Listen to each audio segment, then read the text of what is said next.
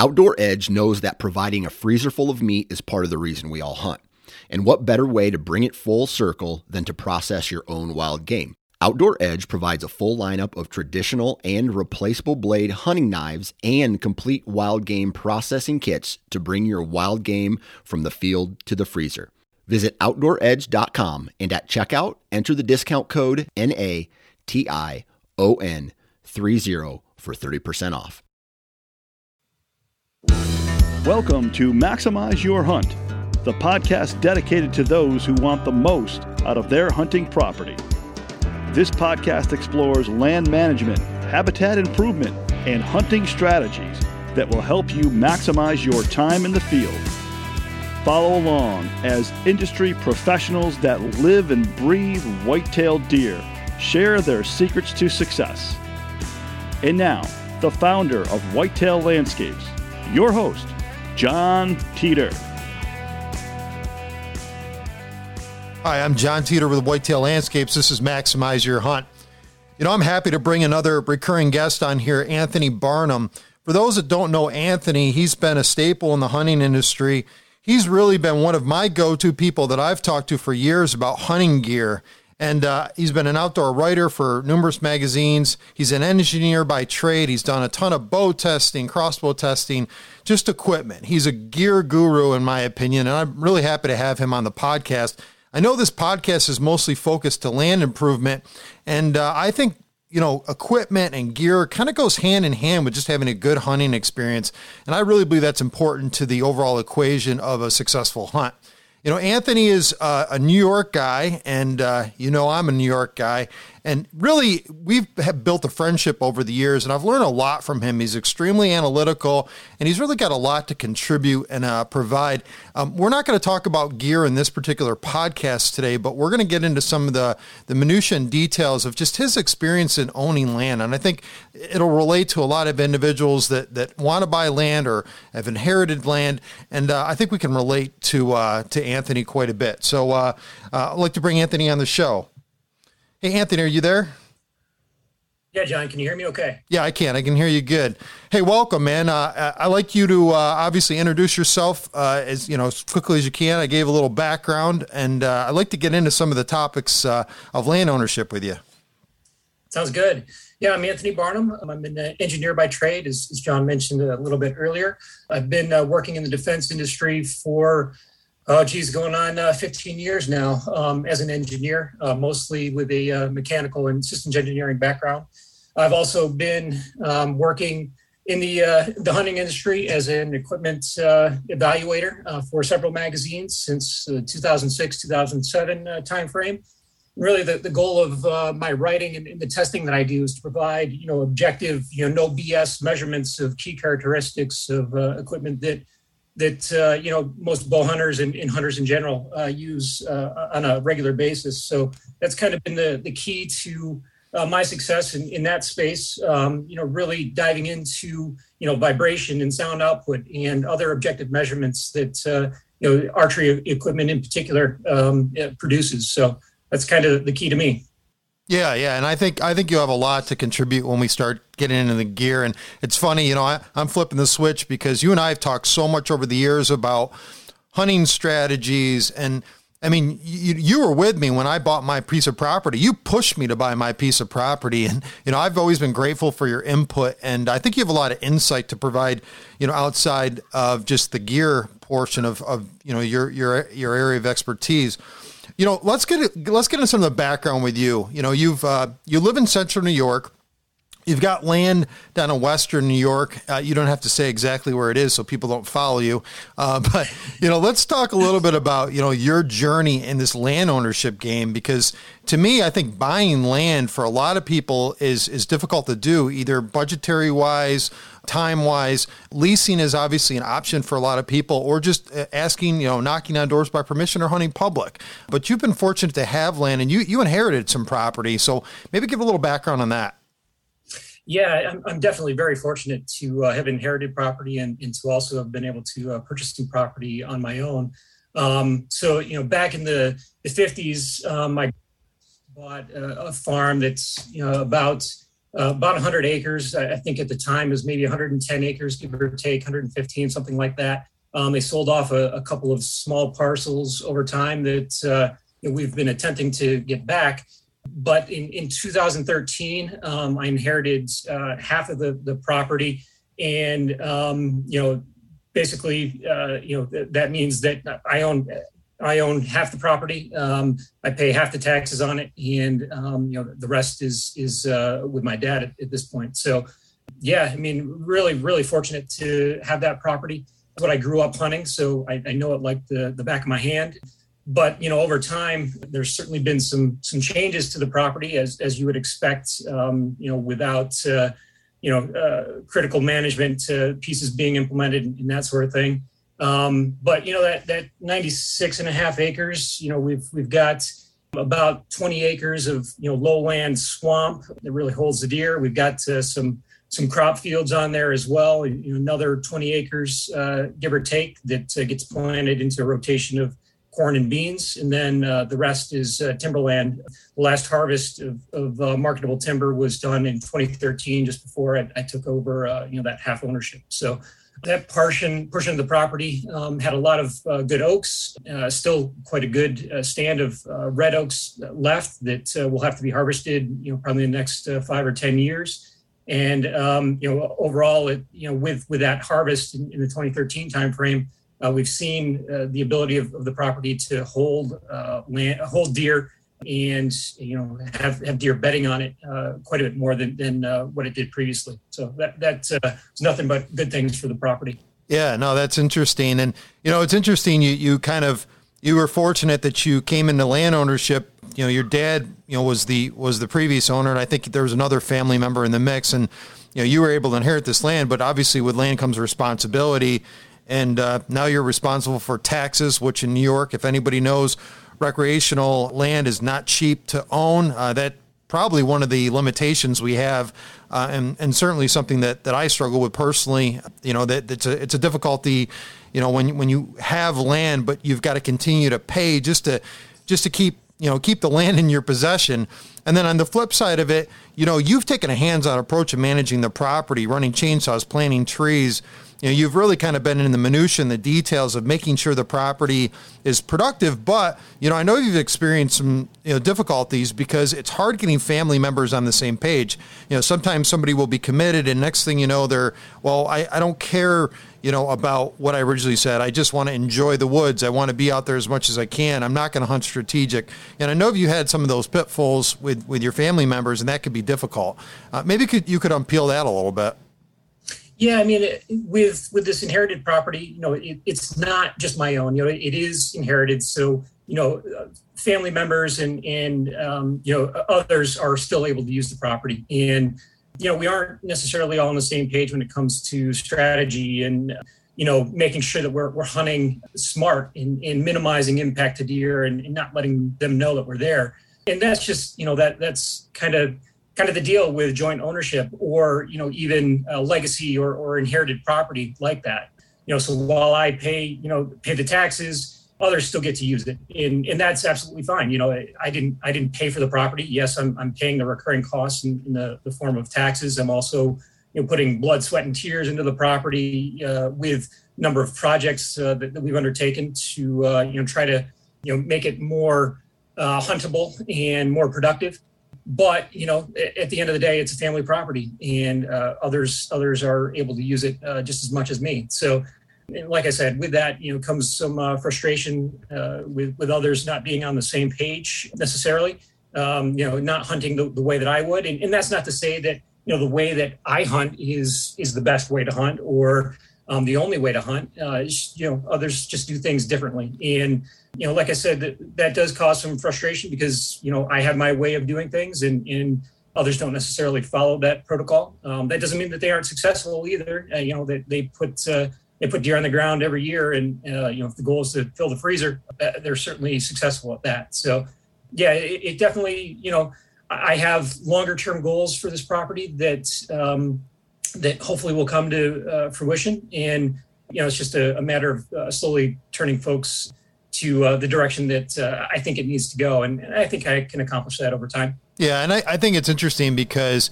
having opportunities with family members is great. And those experiences are, far more important. We've had those conversations over the years. It's like, you want to have the opportunity to appreciate things. And when you do it with other people, it just becomes more meaningful. At the same time, there's kind of these selfish goals or focus points that we have where we want to achieve something.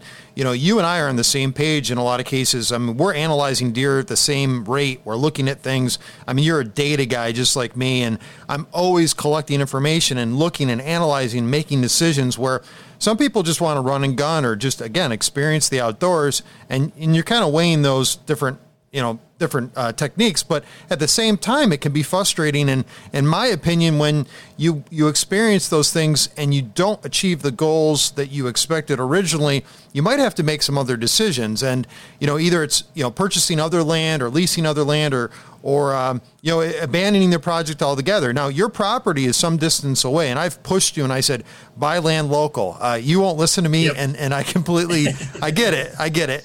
The hunting is not nearly as productive, I would say, in central New York as it compared to western New York.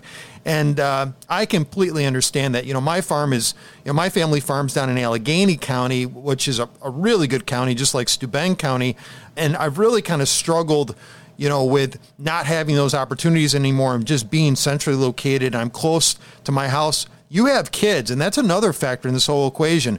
Being away from your kids, or now your kids are getting a little bit older, you can bring your oldest son with you. That changes the dynamic a little bit more. So you're almost having to remove yourself from those surrounding goals where, you want to kill the biggest buck in the neighborhood and you've got all these does you want to kill. I mean, you're now focused on other people. And I really think that's one of the things that, I've related well to you because I have kids coming up, and I think it's more of a strategy where you may have to put some of those short-term, focus points off, because long-term you will more than likely inherit and own the entire property and have more of a say on what goes on and kind of employ, specific strategies. But you also don't want to turn your kids off to, exactly, hunting as a whole. And if you're very regiment like me, where, all right, Tristan, my son's name's Tristan, you've got to take a shower, your clothes have to be, pristine, those boots stay in that container. And it just becomes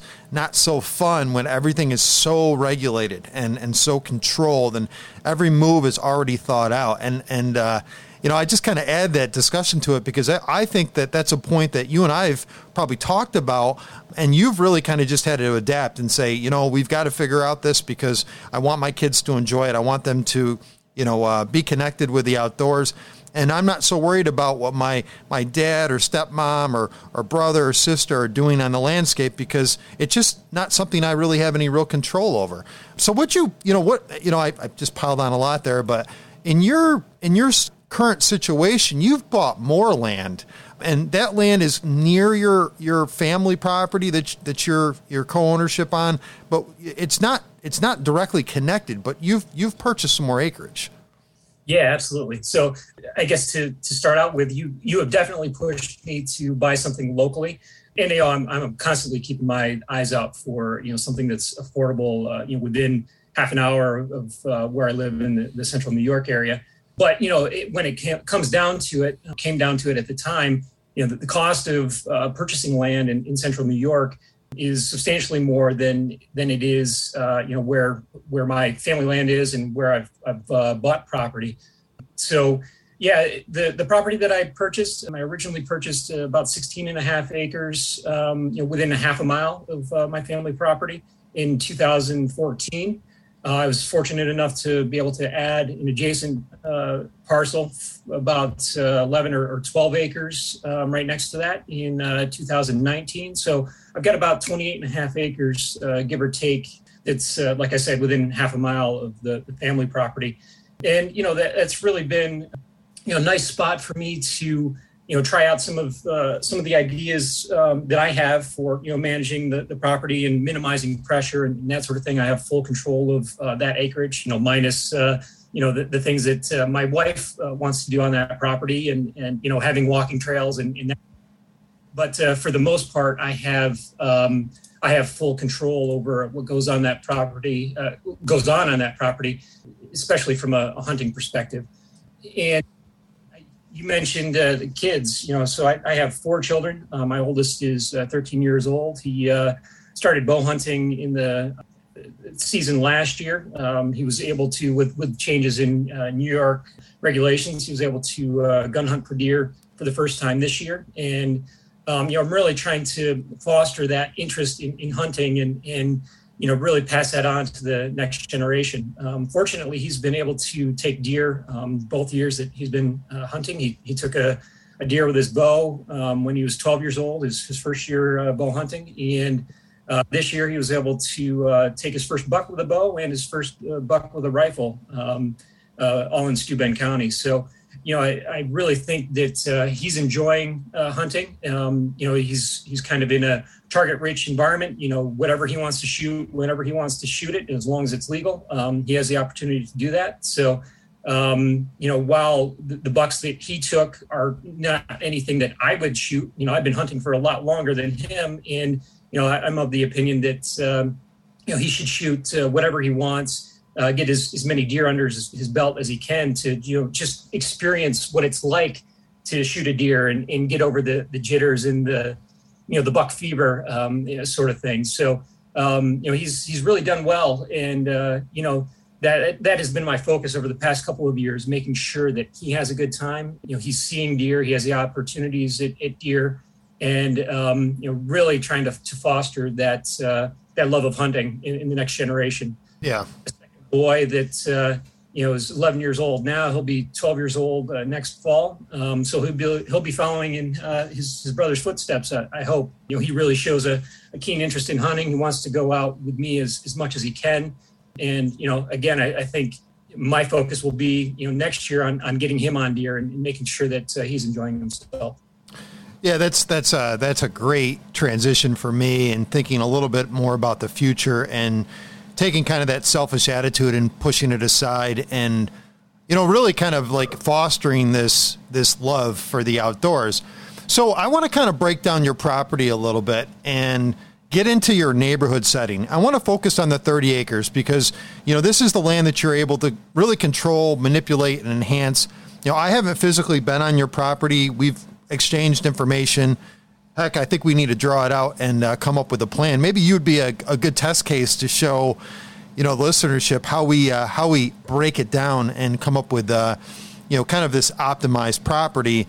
But you're going through some changes. We've talked about logging opportunities and looking at the landscape on a smaller scale than blowing it up and having a big picture view. But you're really only dealing with 30 acres, and I know you got a ton of hunting pressure around you. Even though you're probably in one of the better counties in New York State, you've experienced very high pressure situations and you react well to those. You're not holding a lot of deer on 30 acres, but they transition through there quite a bit. You've had some really, I think really quality deer in that area. You had a deer a few years ago that you and I talked about. It was the G2 buck, and, that buck was in the 160s. And, if you weren't so, focused on making sure that you were in trespasser mode that day, I think you would have killed that giant buck. I think, you've had opportunities, and again, you've got a couple hour drive to the hunting property. It makes it a little bit more difficult, but you're going to kind of go on this journey of focusing on and micromanaging this particular area. Can you break down, your roughly 30 acre property as it stands today and talk about what efforts you've got going into it? I know you put a road in. I know you've cut some trails, a logger's coming in. You've marked trees. Kind of go through the process where you're at today. Yeah, so when I originally bought the first parcel, the 16 acres, give or take, in 2014, kind of the first thing I did was, I hunted it for a year. I actually had permission to hunt it the year before I bought it. And then I hunted it one more year just to kind of see how deer were using the property. After that, I had surveyors come through and make sure that, the boundaries were flagged appropriately. And then I started cutting in access trails. So the property lays out, mostly north to south. And, so I cut in access trails on the east and west side, really kind of focused on minimizing my scent going into the center of the property when I was accessing it to hunt. So, I had stands set up on the perimeter, had very, very limited access to the center of the property. So you really didn't set up stands in those locations. But yeah, I mean, the first thing I did was cut those access trails. And honestly, that's probably the best bang for my buck, of the projects that I've done so far. Just having good access on the perimeter of the property where, I can minimize scent in disturbance toward the center of the property, and hopefully, hold deer there, even though it is only 30 acres, hold deer there as much as I can, and, minimize pressure, both visual, sound, as well as scent. Yeah, Anthony, can you break down a little bit your neighborhood situation and those around you? Because I think that's important to talk about. The pressure around you, and maybe some folks can't relate to that, but I think it's critical because that plays into your strategy. Yeah, absolutely. So there's a bunch of landowners around me. So this property is actually on a dead end, abandoned road. But, I guess for it to be the opener of gun season this year, I think on, 250 acres, give or take, around me, we had something on the order of 18 to 20 hunters in that area. And, it gets pounded during gun season, especially. There's certainly presence there during archery season. But for gun season, it's just, that dead end seasonal road that isn't maintained, has traffic up and down it all the time. So tons of folks there. And the majority of the folks that are in that particular neighborhood are really kind of, Brownets down kind of people. They're there for, opening weekend, maybe, the full opening week. And, they really want to get their deer, their meat for the year. And it's fully legal, more power to them. As long as they're doing things legally, I really don't have a complaint. The issue, the frustration that I have is, I only have 30 acres. So the deer that I'm passing pretty quickly go on to other properties. And, that causes some frustration when you've got good, 1 or 2 year old up and comers that in a couple of years are really going to be something, when they get killed by the neighbors because, it's the first buck that they've seen and, they want to put meat in the freezer. Again, I can't fault them for hunting the way that they do, that's just what they've always done. And, it's again, completely legal. They're stoked for being able to harvest those deer. And I'm happy that they're able to put those deer on the ground and achieve their goals. It just, for me in what I'm looking for out of the hunt and, kind of the longer term goals that I have, making that area, hold, older age class deer, not necessarily the biggest racks because, our genetics and even our nutrition in that area isn't the greatest. It's certainly not bad, but not the greatest. Having those older deer is really my goal in being able to tangle with those older deer, and push myself to learn them and use the information that I gather through observations and trail cameras to, try to get on those deer. Yeah. It's just, unfortunate that some of those bucks can't make it to the older age class due to the pressure in the area. But, what I'm describing there, tons of people, deal with that all the time. And, it's just part of how things go, especially in New York and other hunter dense states. So, and even with that, I've still had some really great deer on the property. You alluded to the G2 buck that was shot 2016. That was, a 10-point pushing 170 inches. I think he scored out at 167. That's a deer that I followed for several years. He was a mainframe 8-point for 3 years prior to the year that he was shot. And, the year that he was shot, he became a 10-point with a few kickers, total of 13 scoreable points. I've also had, a 4-year-old 10-point with a couple of kickers on the property. And then a 7-plus-year-old 8-point with a split G2 that I had on the property a couple of years ago. All three of those deer that I just mentioned, those were shot on properties within, 1/2 to a mile away. Again, that's just kind of the nature of things in that area, and only owning 30 acres there. Deer don't live on my property all the time. I do hold some does at this point, but they tend to travel a lot, and with that they cross a number of different property lines, and end up getting shot. Yeah, it's a gauntlet. And it's interesting because you brought up a lot of really good points. And I'll start with, a lot of these states are kill-a-buck states. And I'll say that in a little bit of a comical standpoint because, the upraising that I had was shoot your deer, shoot your buck. It wasn't shoot your deer, shoot your deer. And, I wish my family members understood what the protocol really should have been was, get used to shooting deer, but, look at the herd and look at what the herd is today and try to balance the herd. I wish I had learned that a long time ago. You and I are teaching our kids that, but I didn't grow up that way. And in your area, again, an impressive thing is you've got some areas that, then maybe there's less hunting pressure, but if you just did the rough math, you're pushing 40, 50 so hunters per square mile in that kind of equation that you had laid out there. And sometimes when you buy a piece of land, you may not know exactly the volume of hunting pressure. Now, you had a chance to evaluate that, and you were okay with that. And I think it was a good kind of an experiment for you. And I've always been impressed by the quality of deer that you've had, although you've degraded it and said it's, the genetics are, the nutrition's, when you come to some of the areas that I've been on and properties that I work with, you are more of on the top end of that. And on the same time, even though that you're having difficulties and you're a few hours away, you really kind of look at the property with a fine-tooth comb and focus, magnifying glass focus on really some key aspects of the property when you're designing it. We'll talk about that in a second, but I give you a lot of credit for holding out and pushing yourself to still, keep your expectations in check, but holding out for the deer that you had hoped for. And, me, it's like strategic SWAT operation. Every step is counted. Every move is evaluated. You do the same thing. You're going on your property with a plan to achieve something. And it's really kind of a hard equation to do when you have all these outside factors impacting your hunting property.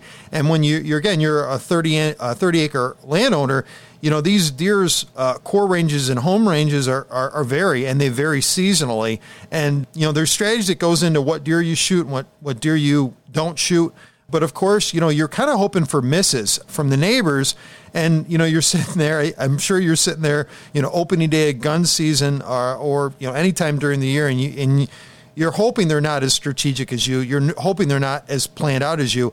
You can hunt people any day of the week, but you can't out-property people. And certainly people that have larger land ownership or manage property in a different way than you have to kind of compete with those individual landowners. So what you're doing is you're optimizing as many inches of that property as you can, and it becomes almost a place for the deer, not necessarily a place for hunting in some cases.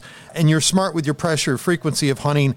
And I really kind of give you a lot of credit for that. But again, I give you a lot of credit for keeping those standards high and trying to achieve something that I think a lot of people would say, well, this property isn't as good and I'm going to sell it. You're kind of sticking with it. And I think you share a lot of information with your neighbors. And I think behaviorally that's helpful because I've noticed this. When I exchange information with my neighbors, there definitely becomes an interest level of what is he doing differently than I'm doing? Or, maybe they're interested in my philosophy on hunting or what I'm trying to get out of the property. And I'm totally willing to share with adjacent neighbors, even if they don't have the same goals as me. And I know you do that on your property. And I think that, again, speaks to your approach. But, for more of the details, let's get into your next steps because you're jumping in this property. I know that you've marked some timber.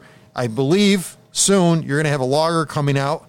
And you're going to have some work done, and then you've got really some post harvest work that you've got to do. What's your next steps with this piece?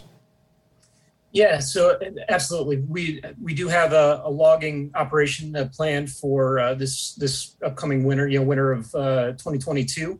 So we're scheduled to have the logger come in shortly after the first of the year to harvest, some of the marketable trees that we have on there. There are, quite a few red oaks, a lot of hard and soft maple, and some, actually we have some, pretty big white pine on there that, there's some interest in as well. So right now the timber market in New York is doing pretty well. Even if, they're not veneer type logs and trees and that sort of thing, there's still a pretty strong market for kind of the suppressed timber, if you will, the timber that isn't veneer quality, but, is mature and needs to be taken out. So fortunate that the market is what it is right now, and also fortunate to have built a pretty good relationship with the logger that's coming in to do the work. And this has been, kind of a long time coming.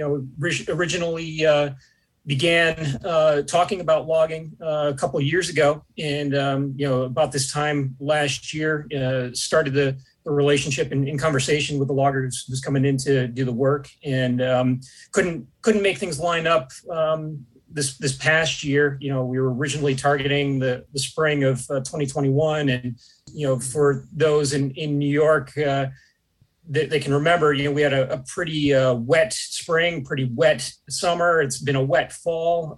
So getting logging equipment onto the property just really didn't work out. And he ended up being backed up with other jobs that were supposed to be coming before me anyway. And, due to the weather, he wasn't able to get through those jobs. And ultimately we had to push that off until this winter. And I really think that's going to be to my benefit and to the benefit of the property. Once we get a hard freeze in the ground, I think the disruption due to the logging equipment will be less, fewer ruts, less compaction, that sort of thing. Yep. So I think that the logging will end up, going really well for us.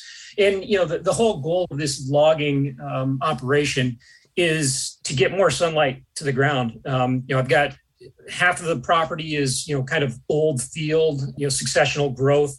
And then the other half is kind of more mature hardwoods, including the oaks and maples that I mentioned before. And, my goal for that portion of the property is just, get as much sunlight to the ground as I possibly can, get, browse and forbs and other vegetation growing up more at deer level, 4 feet and below, that will provide cover and invaluable food resources, especially for our hard winters. Yeah. No, and we're already experiencing a difficult winter right now.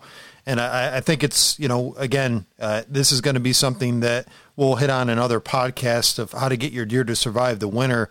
But, in your situation, you've got a diverse set of trees. Obviously, you're worried about the soil structure, and the timing of logging, I think, is really critical based upon your soil type. And for those that listened to a prior podcast, we talked a little bit about soil type.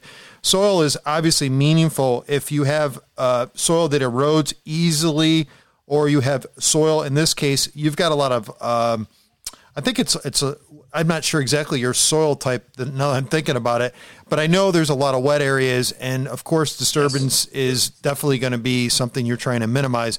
So you've got to have a really hard freeze or really a dry summer. And of course, in your case, based on the oaks, it'd be better to cut in the wintertime. Oak will, of course, but definitely focusing on, timing is critical for logging operations and strategic cuts.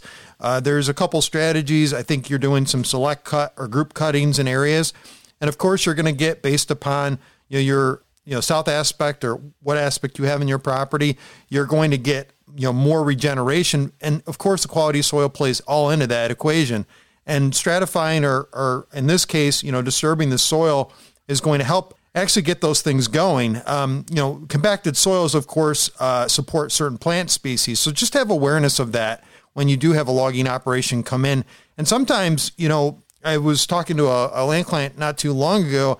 He had this strategic operation laid out, and he was going to have, this type of cutting technique come into play. And I was really okay with the traditional style where, logger felled trees and he's winching them out to a designated trail site, and everything was kind of in arm's reach. And I really kind of like that philosophy instead of a machine getting right in there and creating more compaction. So, sometimes you give up efficiency, but you take the traditional route as long as the timing is good. So that's a recommendation for any landowner out there. Anthony, anything else that you kind of want to end with? And I really think one of the things I found interesting to you is you're always on the hunt for more land. And I can relate to that 100%.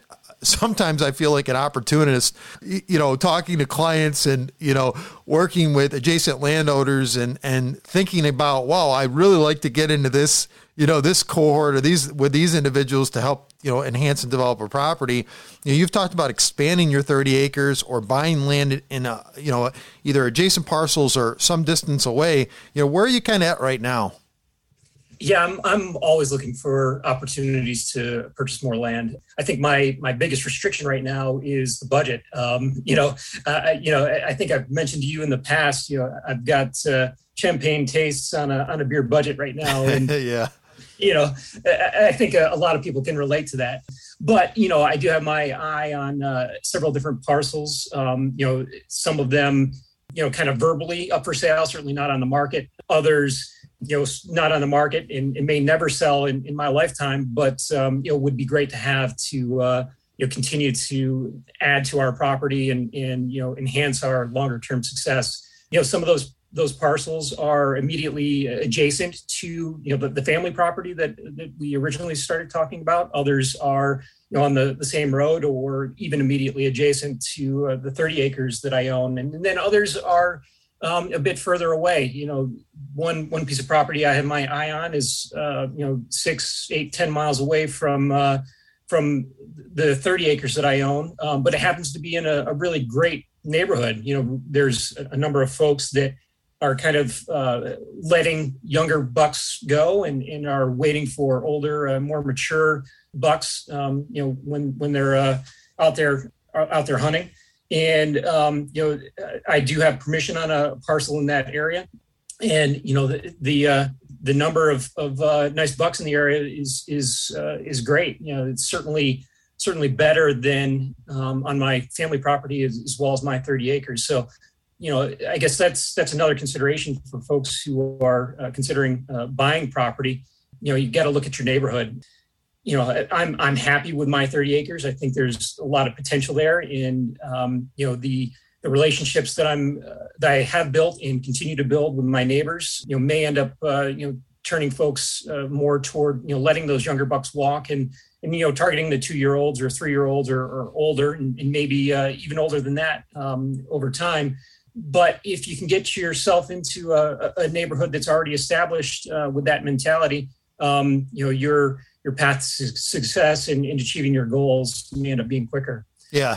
Yeah. And then I guess the last thing I want to say is that, even though there is, frustrations associated with land ownership, not having everybody on the same page with your goals and things that you want for the property, whether that's, other family members on family property or your neighbors on properties around yours. Land ownership is absolutely worth it. It is your own piece of ground. Yes, in New York, taxes are extremely high, especially when compared with some other states in the Midwest and that sort of thing. But the barrier to entry in owning land, per acre price in Steuben County, Allegheny County, other kind of big bucks type of counties is relatively low when you compare, property prices to the Midwest. The recurring costs associated with taxes is certainly substantially more, but once you jump in, you can basically look at it as you're renting the property in the privilege to hunt it when you pay that tax bill every year. But it's absolutely worth it, even due to those frustrations. There are things that you can do to that property that obviously you wouldn't be able to if you didn't own it. That logging operation that I mentioned a few minutes ago. One of those things that if I didn't own property, I'd never be able to do that. And it's certainly not a magic bullet, though. Just because you own your own property and now you have private land, you're no longer hunting public land where everybody has access. there's still a lot of work that is involved in achieving success. And, my goal for that 30-acre piece that I now own is to shoot a mature buck, 4 years old or older on that property. And so far I haven't achieved it. I've owned a portion of that property since 2014. So we're going on 7-8 years and I still haven't achieved that goal. That doesn't mean that I'm not going to work hard and implement, a bunch of different projects to help me achieve it. And ultimately, I know I'll be successful. It's just a matter of putting in the work, being disciplined, and letting the young bucks walk so I can achieve those goals. Yeah, no, that's a great ending, Anthony. And I appreciate you sharing your personal property with us and your achievements over the years. You've been a very successful hunter. There's no doubt about that. And you've got a lot of expertise and experience. Of course, we're going to be focusing on gear going forward, but we'll still probably ask you, where you're at with your project. Cause I think those sagas and bits of information are always interesting to learn. What went wrong, what went right, what would you do over? I kind of always like those learning bits. So I appreciate that. And hopefully in the next podcast, we dig into some equipment and choice selections. I think that will be helpful, right? And I think that'll be a great conversation. So appreciate you being on the podcast, Anthony. Looking forward to talking again. All right. Thanks, John. I appreciate it. Thanks. Bye.